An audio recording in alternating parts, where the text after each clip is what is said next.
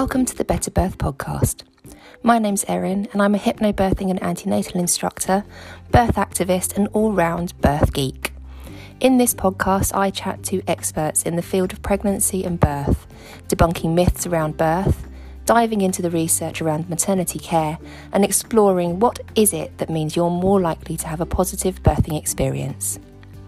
If you enjoy this podcast, do feel free to buy me a coffee and fund my caffeine habit. Link to my Buy Me a Coffee page is in the podcast info. Enjoy this episode.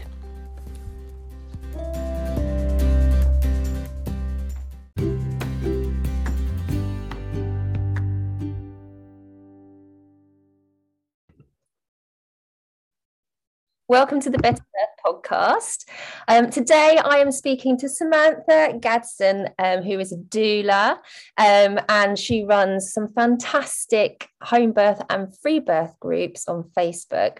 And we're going to be talking about home birth and free birth today. Welcome, Samantha. Hi, Erin. How are you? I'm good, thank you. How are you?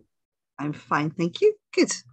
Do you want to introduce yourself a little bit and just talk about who you are and what you do, and then we can dive into home birth and free birth? Hi, everyone. So I'm Samantha Gadsden. I'm a doula, birth activist. I run the Homebirth Support Group UK, Village, which is sort of a life support, parenting support group, and the Free Birth and Emergency Childbirth Support Group UK, and a whole series of other smaller related groups. I have my own doing groups for people and only for my group members and various things like that. And I do loads of other stuff. Sometimes I don't remember what I do anymore because I do loads. I've got my own little shop online where you can buy crystals and birth lines and things like that. Oh yeah, I saw your stuff. Oh, that's amazing. And the Cult of Informed Consent merchandise. Amazing. I'll put all the links of those in the description so that anybody who wants to go and have a look, they can go and have a look at your merch because it is cool. So I imagine over the past 2 years, you've probably had an influx of people wanting to join your home birth and free birth groups because of COVID. How have you found the past couple of years, and how has it changed in terms of the level of support that you're providing people? They have exploded in terms of number of members, and also the amount of support and what I call a different type of home birther. So when I've always run big home birth groups. Before I set this one up, I ran a different one, and then I decided to set up my own. So at the start of COVID, this had about 2,500 members. Previous to that, my group had about 7, and now we're at about 10,000 members. We had between 400, 500, 600 people a month, depending on any given month.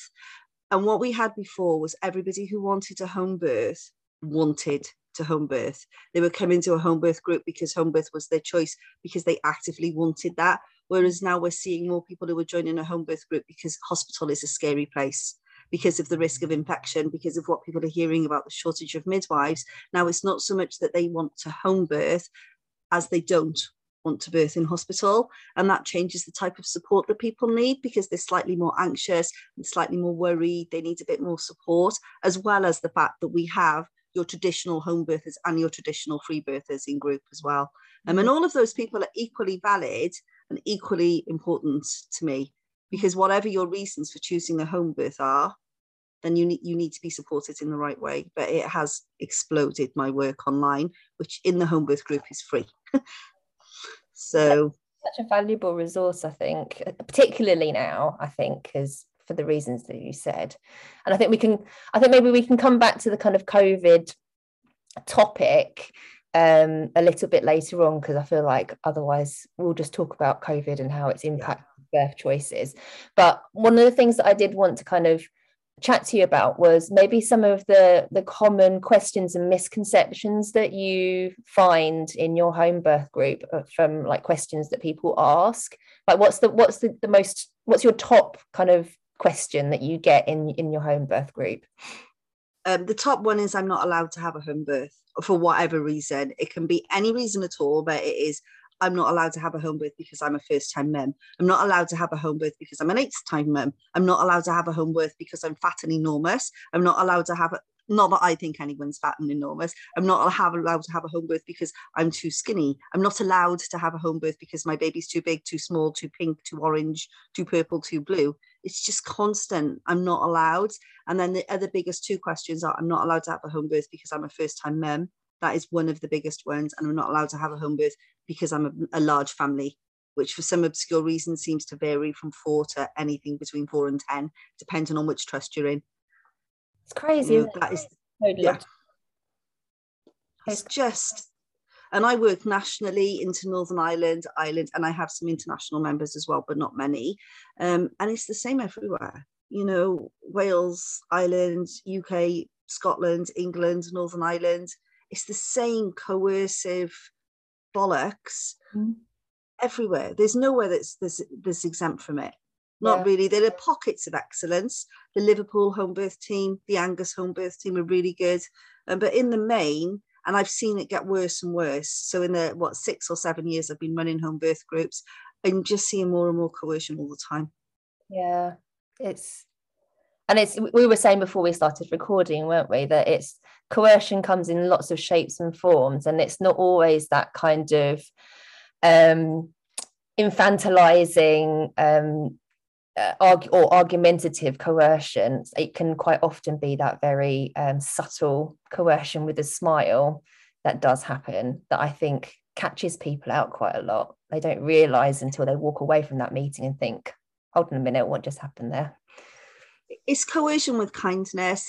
I recommended a blog by Maddie McMahon, Coercion with Kindness.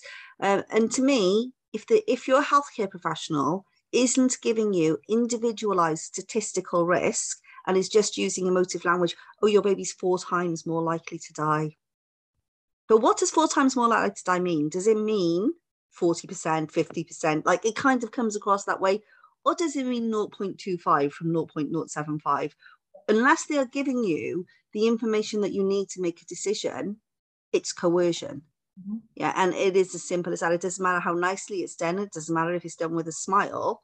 You know, if they say to you, you have a 4 times the increased likelihood of your baby dying, that means there is a 0.25% chance of a stillbirth in this particular situation, adjusted to your individual personal situation, then that's not coercive. But anything other than that is. And I don't know any woman who goes to an appointment is given the information that she needs, or birthing parent. No, even if they ask for it.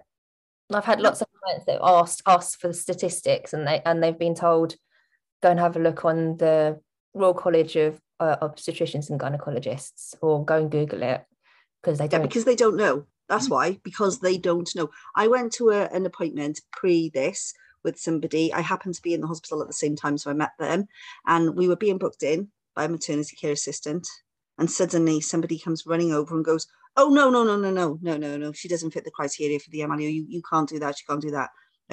So obviously there was that disappointment. And then there was kind of, could you tell us the risk? Now, we already knew the risk because we'd read the Sarah Wickham book, right? But we knew. And the midwife says, oh, no, that's not my role. That's the senior midwife's role. So I look at the midwife and I say, well, can you bring the senior midwife then? So along comes the Band 8 midwife. Risk. And I say, well, you know, could you give them the actual statistical risk and the evidence for that, please? Oh, no. No, that's not my role. That's the consultant midwife's role.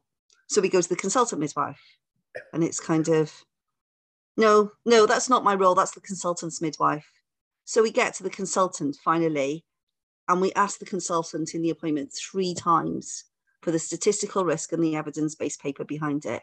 And 3 times the consultant asked us, and we're literally just about to shuffle out of the office, and the consultant says, has anybody got any more questions? And I try not to speak for my clients, so I'm waiting for them to ask. And by now they've asked so many times they've forgotten, they still haven't got it.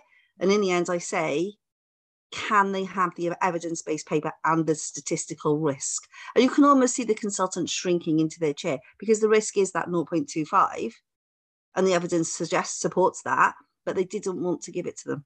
You know, and so by now we've had this risk, midwife, senior midwife, consultant, each one of them hammering home those risks. And it's just because we care about you, but it's not, because actually what could have happened is when they realized they didn't want to book her in and they needed her to see a consultant, they could have sent her straight to the consultant and taken out that whole, and how much NHS resource is wasted with this repetition of appointment and appointment and appointment and risk and risk and risk, when if it's documented that she knows, why does she need to know again and again and again and again?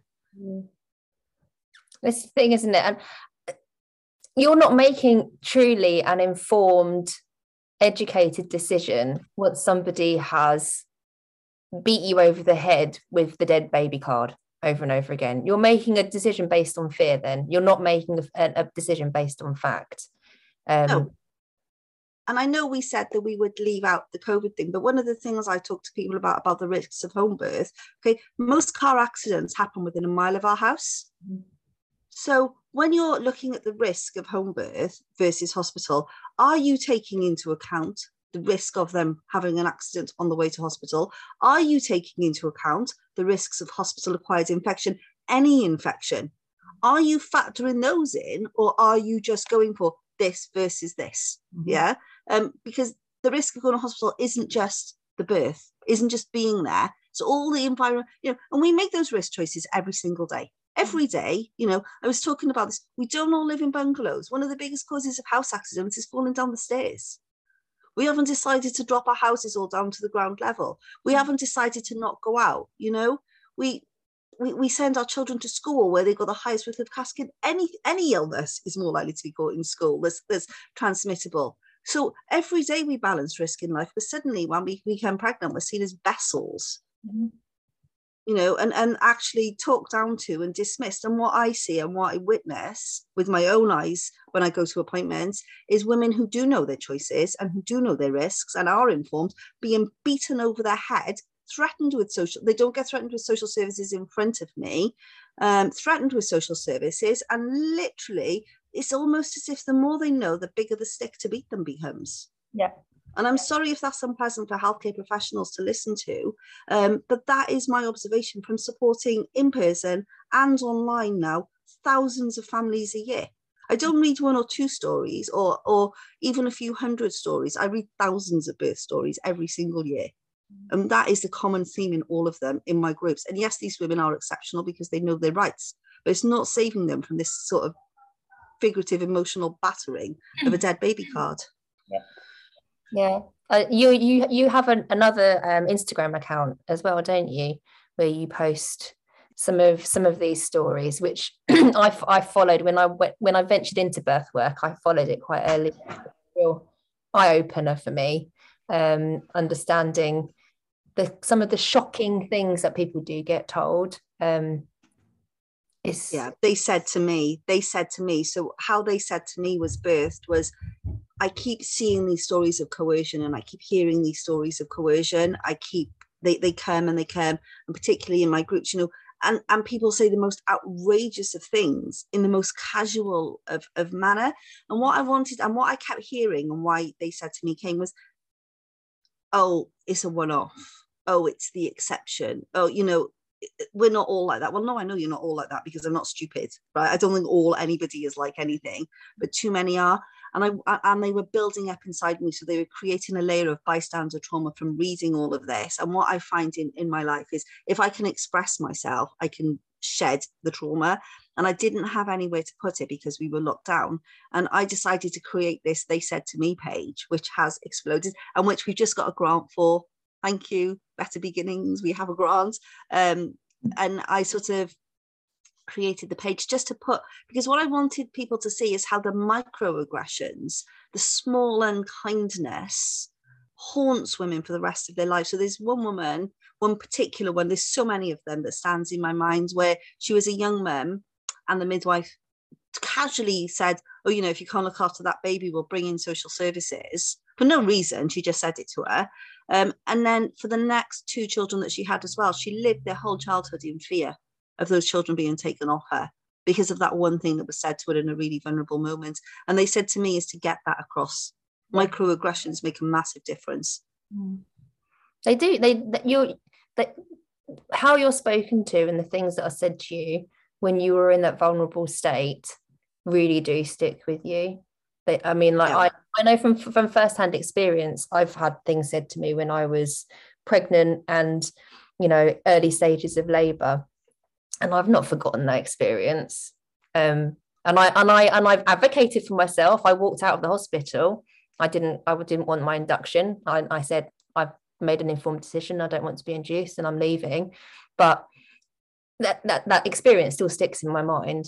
It doesn't. I do a lot of birth trauma support, and I always look for the small unkindness, because when somebody feels that their birth was traumatic, it's not the physical. I've been to births that on paper would be traumatic, and I haven't been, because they've been respectful and kind.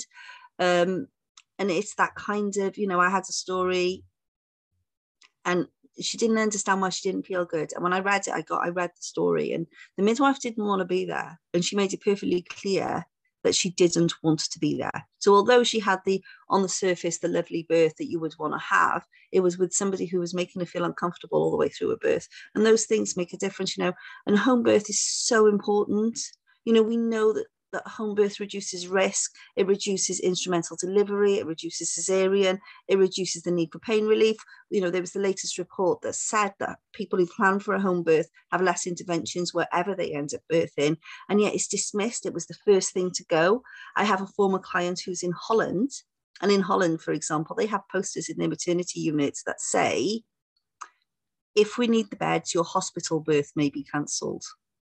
God, that just blows my mind. It's like the other way around, and it's like, oh, do you know what? You can just come in. Just come in, and it doesn't matter, because it's not about you. It's just about a healthy baby. But actually, your baby is quite often more likely to be born if you're a low risk, and I use that term very loosely, woman having your baby's more likely to be okay at home. To be honest, it's certainly got less chance of NICU admission and any of the interventions that happen in hospital. So, and the other thing I'd like to see about home birth is the language changed. So this home birth, I've got a blog called Home Birth Transfer is Not a Failure. The idea that if you start at home and you end up in hospital, you somehow failed. Whereas if you start in hospital and you have a perfectly normal delivery, nobody goes to you, oh my God, you may as well have had that baby at home. You failed by coming in, and this idea, and what it does then as well is it makes women reluctant to seek support. Mm-hmm. So if you've planned a home birth and you have the perfect home birth, that's lovely. And if you have planned a home birth and then eventually you end up going in, and you've had support at home and then support in hospital, and that's replicated in my groups. We have all of the birth stories in my group. We have the home birth transfers, the change pathways before birth. We have got, all of the stories, because I very much have an ethos of every birth counts, however and wherever it was born. Just because we're a home birth group, it doesn't mean we don't celebrate. And I don't want anybody to not seek support if they need support. I want them to know that within our group, if something changes, we're still there for them. It's really important. Yeah. So going back to the not allowed point that we started on right at the beginning, what can somebody do if they're told they're not allowed to have a home birth? What are their options? They are allowed. So I have a couple of techniques. So I'm going to give you some of my actual work paid techniques here. I have a couple of techniques. Some people really want to advocate their birth rights. Okay. So some people I support, I teach them their birth rights, and they go to their appointments, they challenge, they argue, they'll press their point. I am allowed in those appointments. It's much harder when they're in the appointments alone, because they're alone. Okay. So there's the first sort of type of woman who is very, I am having a home birth, and once they know their rights and I support them, I point them at the book, not Am I Allowed? What's the new one called? The upgraded version of Am I Allowed that Emma wrote. Then there's the second type of woman who I call it the nod and smile technique. Nod, smile, and cancel. Mm-hmm. So if you're not a person who wants to get into conflict with your care providers, you don't have to. You can actually just agree to everything that they want, leave the building, and send an email to the consultant midwife that says, I want a home birth. I felt very coerced in my appointments, so I agreed to everything so that I can get out. Please put me back on a midwife-led pathway and cancel everything that was arranged in that appointment. So if you're a non-confrontational kind of person, that works much better for you. Yeah, it's not about, you don't have to put yourself in situations that you're uncomfortable in. There's changing your midwife. So I quite often recommend that women change their midwife and their consultant. And another one that I do, because I find senior consultants actually tend to be more on board with home birth because they're more confident in their knowledge, and registrars, especially around September when we have the new intake, can be very anti-home birth and not know what they're talking about, but not want to say so. So I'll quite often say, ask before you go into an appointment, actually ask who you're speaking to. So is it a registrar? Is it a consultant? Is it a senior consultant? And only say, well, I got a consultant with the appointment, an appointment with a consultant, you're not a consultant, and only see the consultant is another one.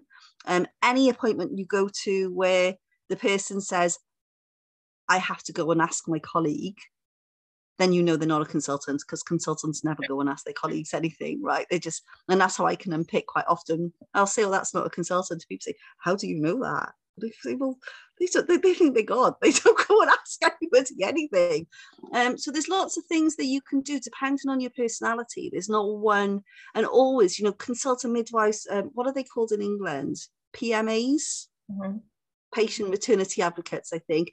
They are more senior. And to be honest, arguing with your own midwife is pointless, because she is literally following I mean, you can, and she should also not be telling you you're not allowed, but it's much easier for you and her if you go and ask a senior consultant midwife or PMA.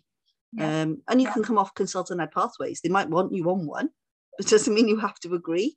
You know, there's this idea that they told me, and you know, infantizing of women. I talk about this a lot in my group, booking appointments for you and you don't know what they are.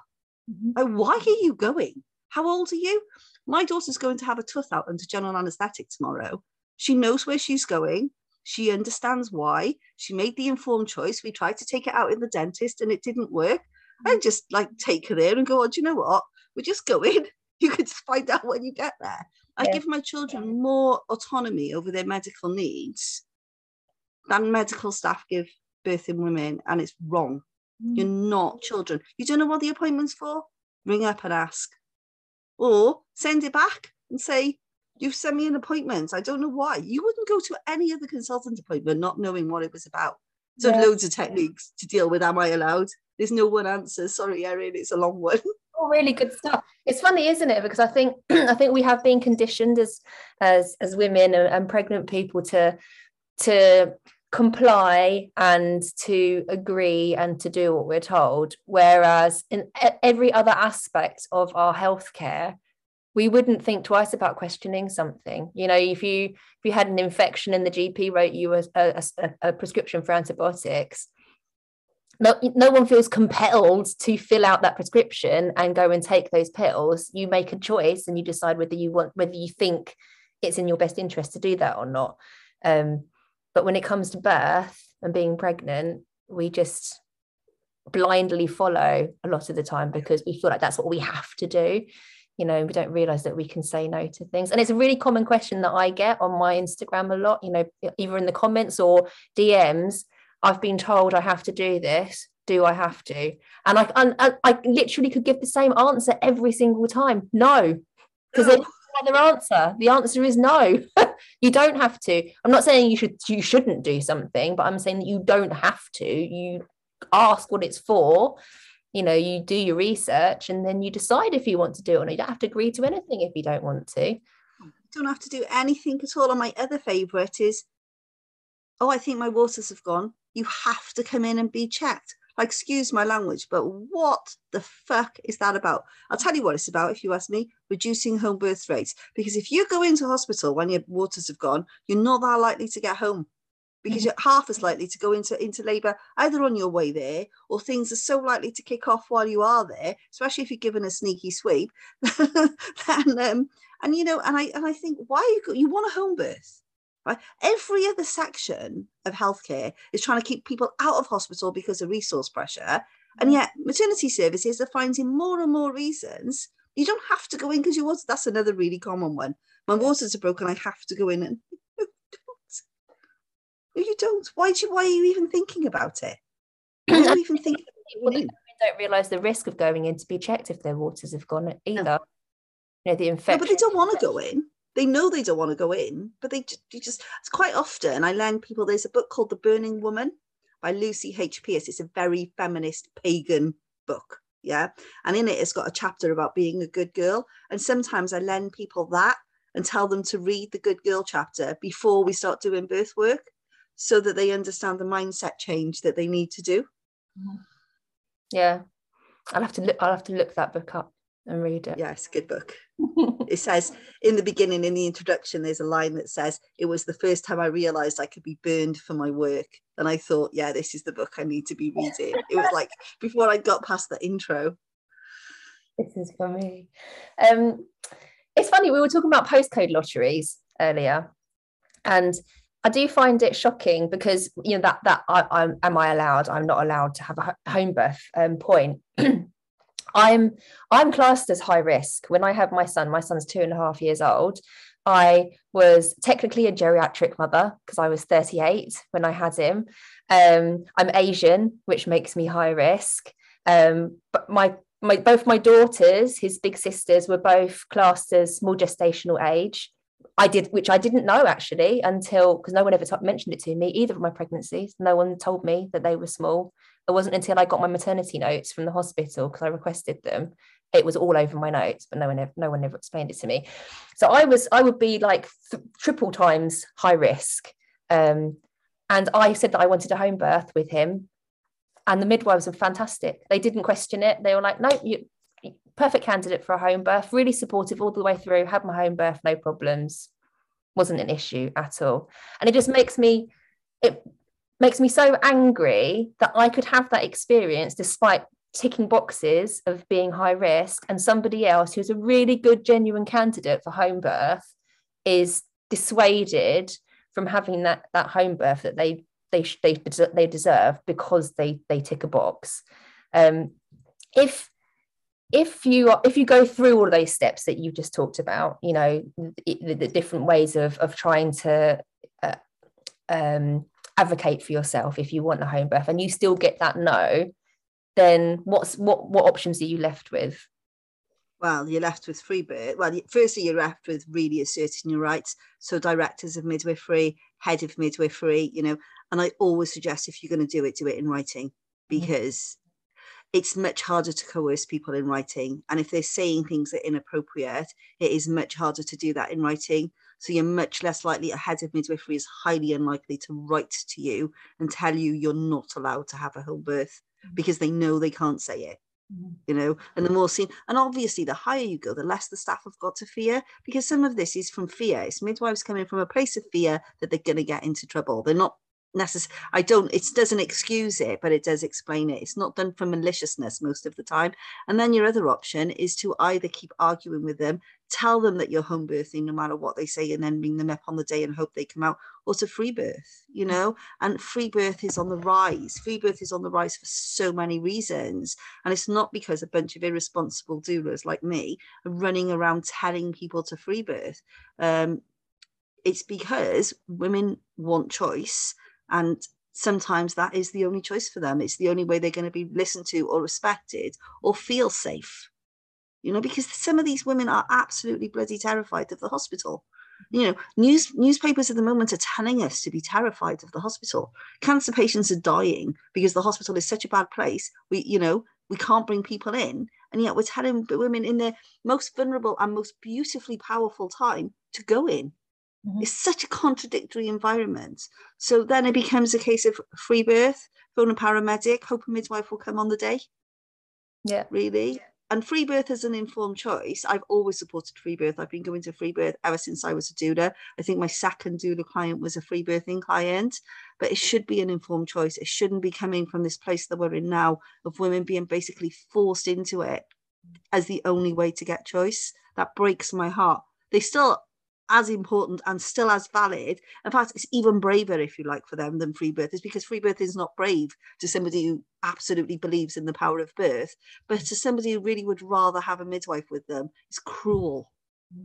You know, and that's why I created my own free birth course, because my free birth course was a response to demand. I didn't create the demand. I literally had so many free birth inquiries that I couldn't answer them.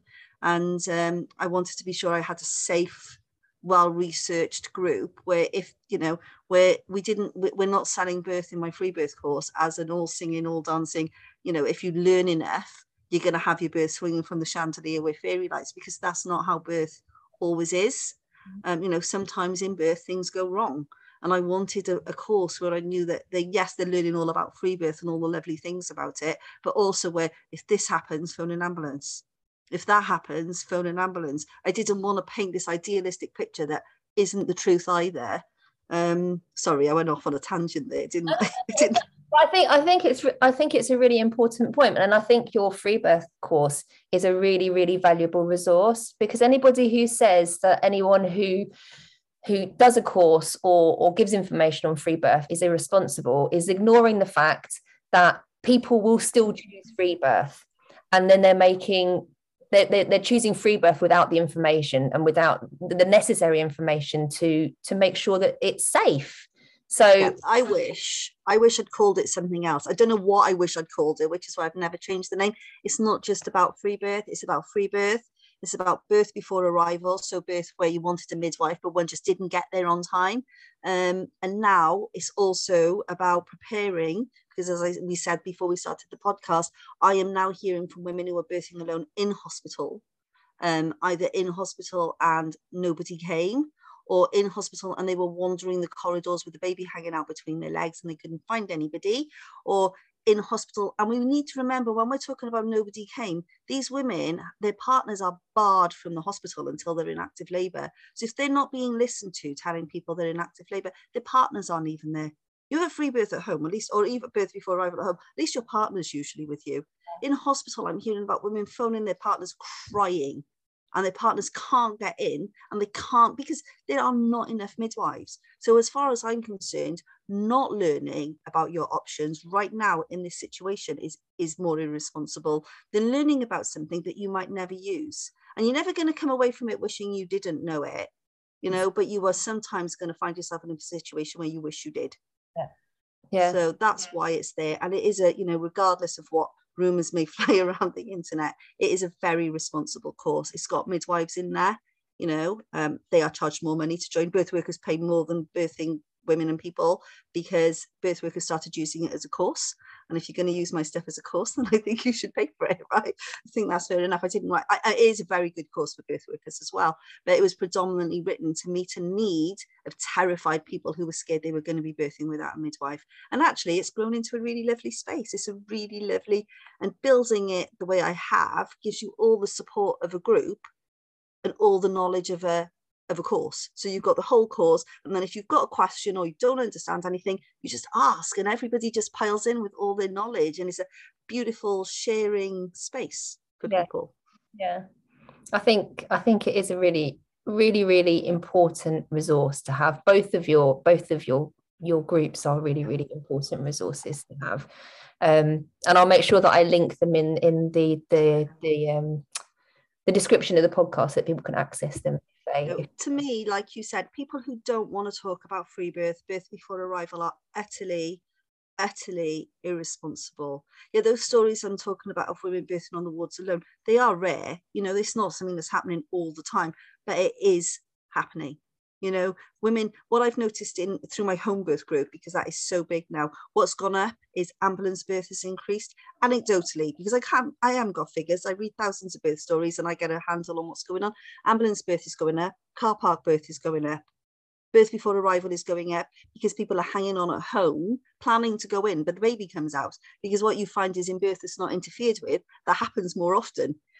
They get to a point and suddenly, oh my goodness, and there's a baby coming, and then there's planned free birth is also good. They're all on the rise, and we have to prepare for those situations if we want people to be, what I say, like precipitous labour, people who have really fast birth, you can come on my course. You might not want that fast birth. You might be hoping the midwife will get there, but at least it gives you a chance of taking charge of your birth. Instead of it being something to fear, it becomes something exciting. And then, if it doesn't happen, then it becomes, hooray, does it really matter that you spent £35 on something and you got the both of it then? But it can take away that layer of fear for people too. I could talk about this all day. So. I think it's really important to take that level of fear. I mean, as a hypnobirther, I know the effect of fear on birth. And taking that fear away is really, really important. But I also think arming yourself with information in the event that you maybe give birth at home without any support is really important, because if you call an ambulance and you're on the call to a 999 call handler, I know for a fact some of the stuff that they will tell you to do are complete opposite of what you should be doing. And if you don't realize that, you could quite quickly go and get yourself a shoelace and tie the umbilical cord off. And not it's worse than that. I read one today where they were telling the dad to hold the baby's head in so it doesn't come out too fast. Actually, I've heard somebody else say that before. They were told to hold the and lay down. It's advice. Yeah, lie down on your back. Don't push out, and then the baby will hit their head on the floor. Yeah. And all of these things, and the reason Erin and I are laughing, and we are laughing, and I'm shaking my head, but the reason we're joking, it's not a joke, because all of these things are more likely to lead to a compromised baby. Okay, so holding, not pushing, is more likely to lead to a baby. You're holding your own oxygen levels, the baby's getting compromised on the inside. The advice being given out by some of the 999 trusts, not all of them, is actually dangerous. Is actually harmful, and that's the problem with what's going on. The infection risk of a dirty shoelace, just because you're handling a newborn baby with what you can do, pull it off your rugby boot. Like, oh look, there's a shoe. Just that, but if your baby's not breathing, you've just closed off their source of oxygen, because they're not getting oxygenated blood anymore, because you've just tied off their cord. Like,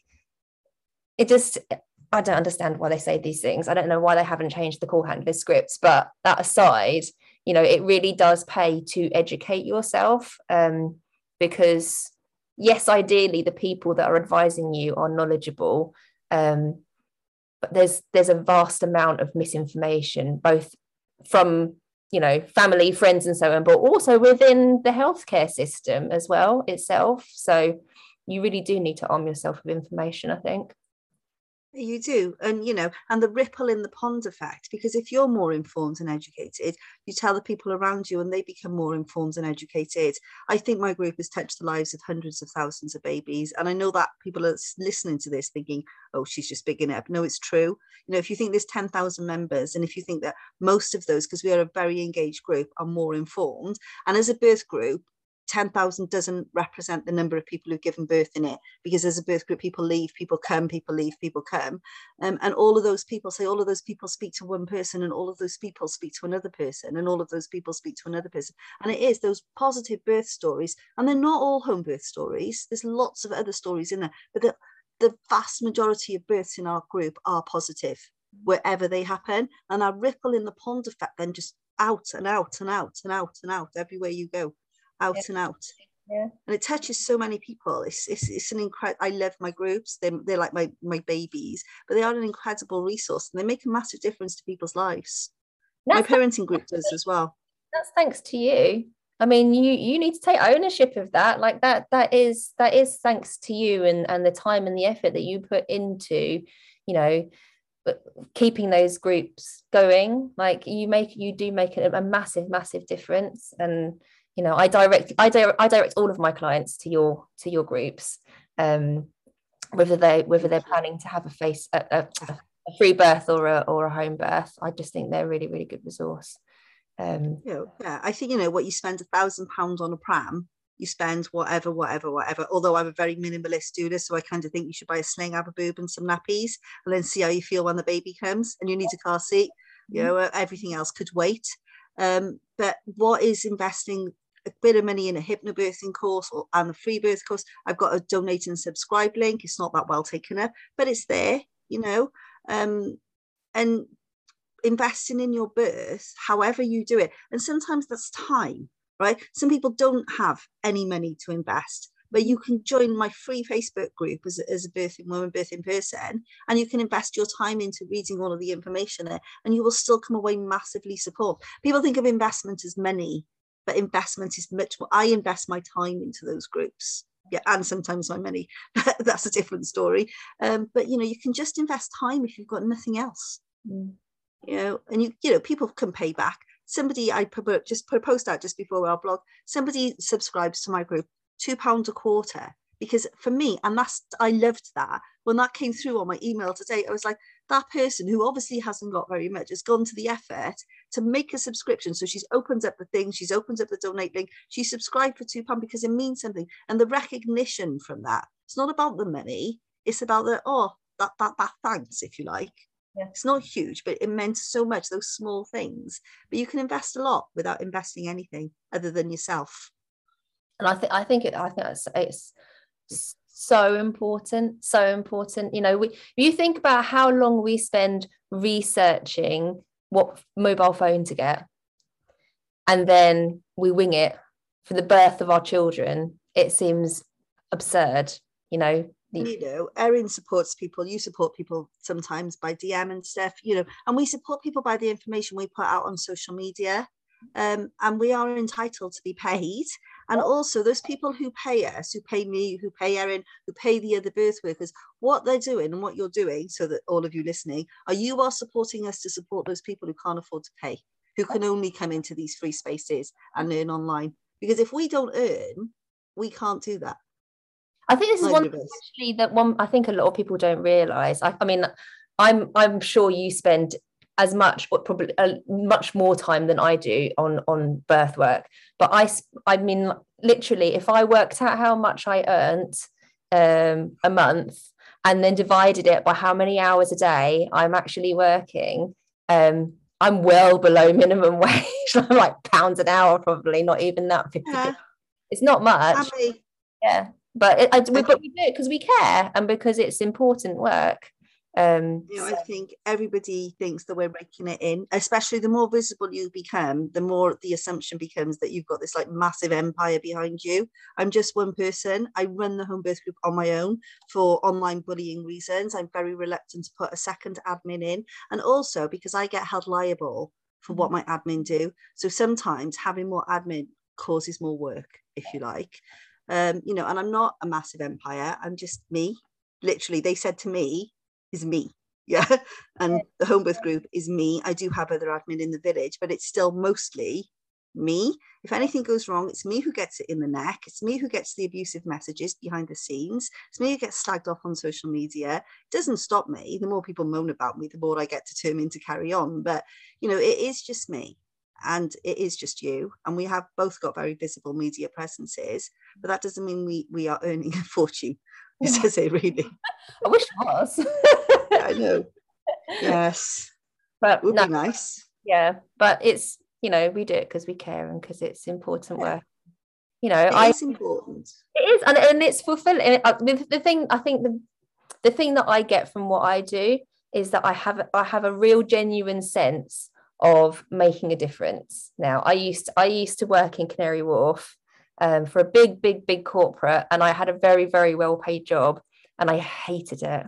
I just felt like I was just making money for some faceless fat cat at the top of the chain, and I hated it. And now I earn pittance compared to what I used to, but I have a real sense of fulfillment in my life because I know that not just the clients that I teach, but also all of the people that read my posts and don't even message me and tell me until like months later. I get the odd message saying, I just wanted to say I've just had my baby and all of your posts really, really helped. That to me makes everything worthwhile. I'm happy, you know, much more than, you know, booking millions of clients and making loads of money, knowing that you're making a difference. And that's why I'm so in awe of you, because, you know, like you said, that ripple effect, the amount of people that you're helping with your groups is mind-blowing. So thank you. And the amount of birth workers, doulas and hypnobirthing teachers who have done it because of me, not because of me, because of themselves, okay, but because of what they've seen in my groups, because they think they've seen things can be different. I get messages quite regularly from new doulas or hypnobirth teachers or whoever, and they say, I have my baby in your group. Bear in mind, you know, I've been running groups like this for different groups, but for nearly 8 years. And now I've trained, or I want to train, or I'm going to train because it made such a difference to me, you know, and they then go on to make a massive difference as well. It's had a huge impact. And, you know, what you said, you want to make a difference. That's me. That's why I say to my children, I want to be a tree when I'm dead. I haven't decided if I want to be buried as a tree yet, or I want to be cremated and scattered. But I say to them, I want a little plaque, and I want it to say, there lay Sam, she made a difference. And that's it. You know, I've had quite a lot of trauma in my life. I've come from a background of domestic violence and various other things. And I've always felt that you can take those things and become bitter, or you can take those things and decide to use them. So I'm not a person who believes that everything happens for a reason. That makes me want to punch people, to be honest. But I like to think that I've given reason to everything that's happened. And I use all of my life's experiences to help the people that I support, paid and unpaid. And that means the world to me, much more than don't get me wrong, I need to earn the money's nice, but helping people is my biggest goal. And in birth work, what better start is there than a positive birth? And by positive, we don't mean all singing, all dancing all the time, but what better start to life is there than knowing that you were birthed in a way, in love and in kindness and in gentleness. However, and that can be cesarean birth. Even I've seen a beautiful forceps delivery. I was actually in theatre with a forceps delivery, and it was lovely. It was really kind and respectful, and everybody was excited, and they were taking photos for it. It was beautiful. Every kind of birth can be beautiful. Yeah. It's how in control and how empowered you feel about the experience. It's whether you think it was necessary. That's the thing. If somebody explains something to you properly and you feel that it needed to happen, and you actually genuinely believe that, then it's empowering. It's not disempowering to have medical help. Hopefully we'll have those home births and free births that people want, but that doesn't mean that other births are less than. And there is this impression that people try to give of people like me and you and others that we're there telling everyone to free birth. I read about myself today, like rubbish, to be honest, because not everybody can free birth. I've supported people in wheelchairs. I've supported people whose only birth choice was a general anaesthetic cesarean, and I've found ways to make that better. I'm not going to give all of my tips away, but every birth can be made to be more positive. Yeah, no, totally. And the birth stories on this podcast, show that there are a multitude of different births, from planned home births that transferred and ended up in an unplanned C-section. But one of my clients gave birth in the car park in Lewisham. You would think that's really traumatic, and it wasn't. It was really positive. It genuinely, you can have all sorts of different types of birth and still be really positive, but it's the educating yourself and planning and prep that makes that birth positive. And it makes pregnancy so exciting, right? When you're there and you're reading all the birth stories and you're doing your prep, whether it's hypnobirth and antenatal, whatever, and you're there and you're excited to have this baby instead of approaching it with fear, it makes such a difference to that 9 months or 8 months usually by the time people know. Preparing for a positive birth and preparing for a home birth is so vital to enjoyment. Really. I wish that so many people wouldn't just want it outright at the beginning, because they just think that it's really it's one of the reasons people probably think that my views on home birth are very skewed, because I bang on about home birth so much on my Instagram and my social media, but it's because it's so misunderstood that I feel the need to voice it more and advocate it as an option, because people do discount it outright without even considering it as an option. We're seen as freaks, so one of the reasons I decided to only post in my home birth group is because I don't get bullied as much online by running a home birth group. When I was trying to post, and when I do try and post in mainstream groups where people don't home birth, I just get hammered over the head by people who don't want to know that they've got choices. I'd rather dedicate my resource and my time to people who actually want to listen. Don't take this the wrong way, listeners, but I'm not interested in people who don't want to listen. I'm not here trying to, my favorite word at the moment, mind meld people into complying with me. I want to support those who want to be supported. And to be honest, home birthing women want support. So that's who I'm working with, really. So if people want to join your groups, how do they find you? So on Facebook, we have the Home Birth Support Group UK, which is free to anybody giving birth and their partners. So I've got people's mothers in there, people's partners, husbands, whatever gender. And it's paid to birth workers now, because of the same thing as the free birth group. People were beginning to use it to learn. So Home Birth Support Group UK on Facebook, and then the Free Birth and Emergency Childbirth Support Group UK as well on Facebook. I'm on Instagram. To be honest, if you Google Samantha Gadsden, you'll just find me everywhere. And then, yeah, so those are the two main ones. And then my parenting and life support group, which we call positive parenting. I coined the term myself before it became a term.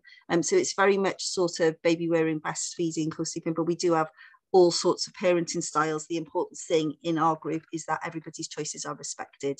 So it's a kind of, we don't have arguments in our group, and I delete them if they happen. So just because, so that's the two in the village. If people want support for their journey and feel a bit left of centre, or sort of like they don't fit into the normal parenting groups, we're there for that too. And in there we do a lot of stuff, some heavy stuff, some domestic violence support, and we've had addiction support. I put mental health, and that's what people don't realize about the importance of groups at the moment. We've had to put mental health first aiders in to the village because we've had some really sticky situations and people needed support, because these online groups are all people have had for a long time, and when they make a difference. You can find me in all of those as well. You can find me anywhere, but come and join my groups. You'll like my groups. My groups are amazing, and they are really good birth worker resources. People say, why should I pay for a Facebook group? And I'm like, well, when you get in, you'll understand.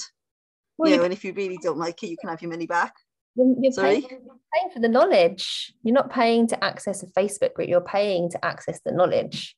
I think it's got 73 group guides, the Homebirth group. Everything from postpartum hemorrhage through to free birth, through to gestational diabetes, large families, change pathways, positive induction. They're all in there. I just categorize everything, and and that takes time too. So full-time job. It is my full-time job now. And then other birth work is my other full-time job. Thank you so much for your time today, Sam. I really, really appreciate it. And I Thank really you for having me. Everybody comes and joins your groups, and benefits from the wealth of knowledge that's in them. I've really enjoyed chatting to you. Thank you. Thank you for having me. It's been lovely. Like-minded souls. Yes. The Better Birth podcast and all of its content is for educational and informational purposes only. You should consult your midwife or your doctor for anything in relation to your own pregnancy and birth. The opinions and the views of the guests on the Better Birth podcast are their own opinions and do not necessarily reflect the opinions of Better Birth or Erin Fung.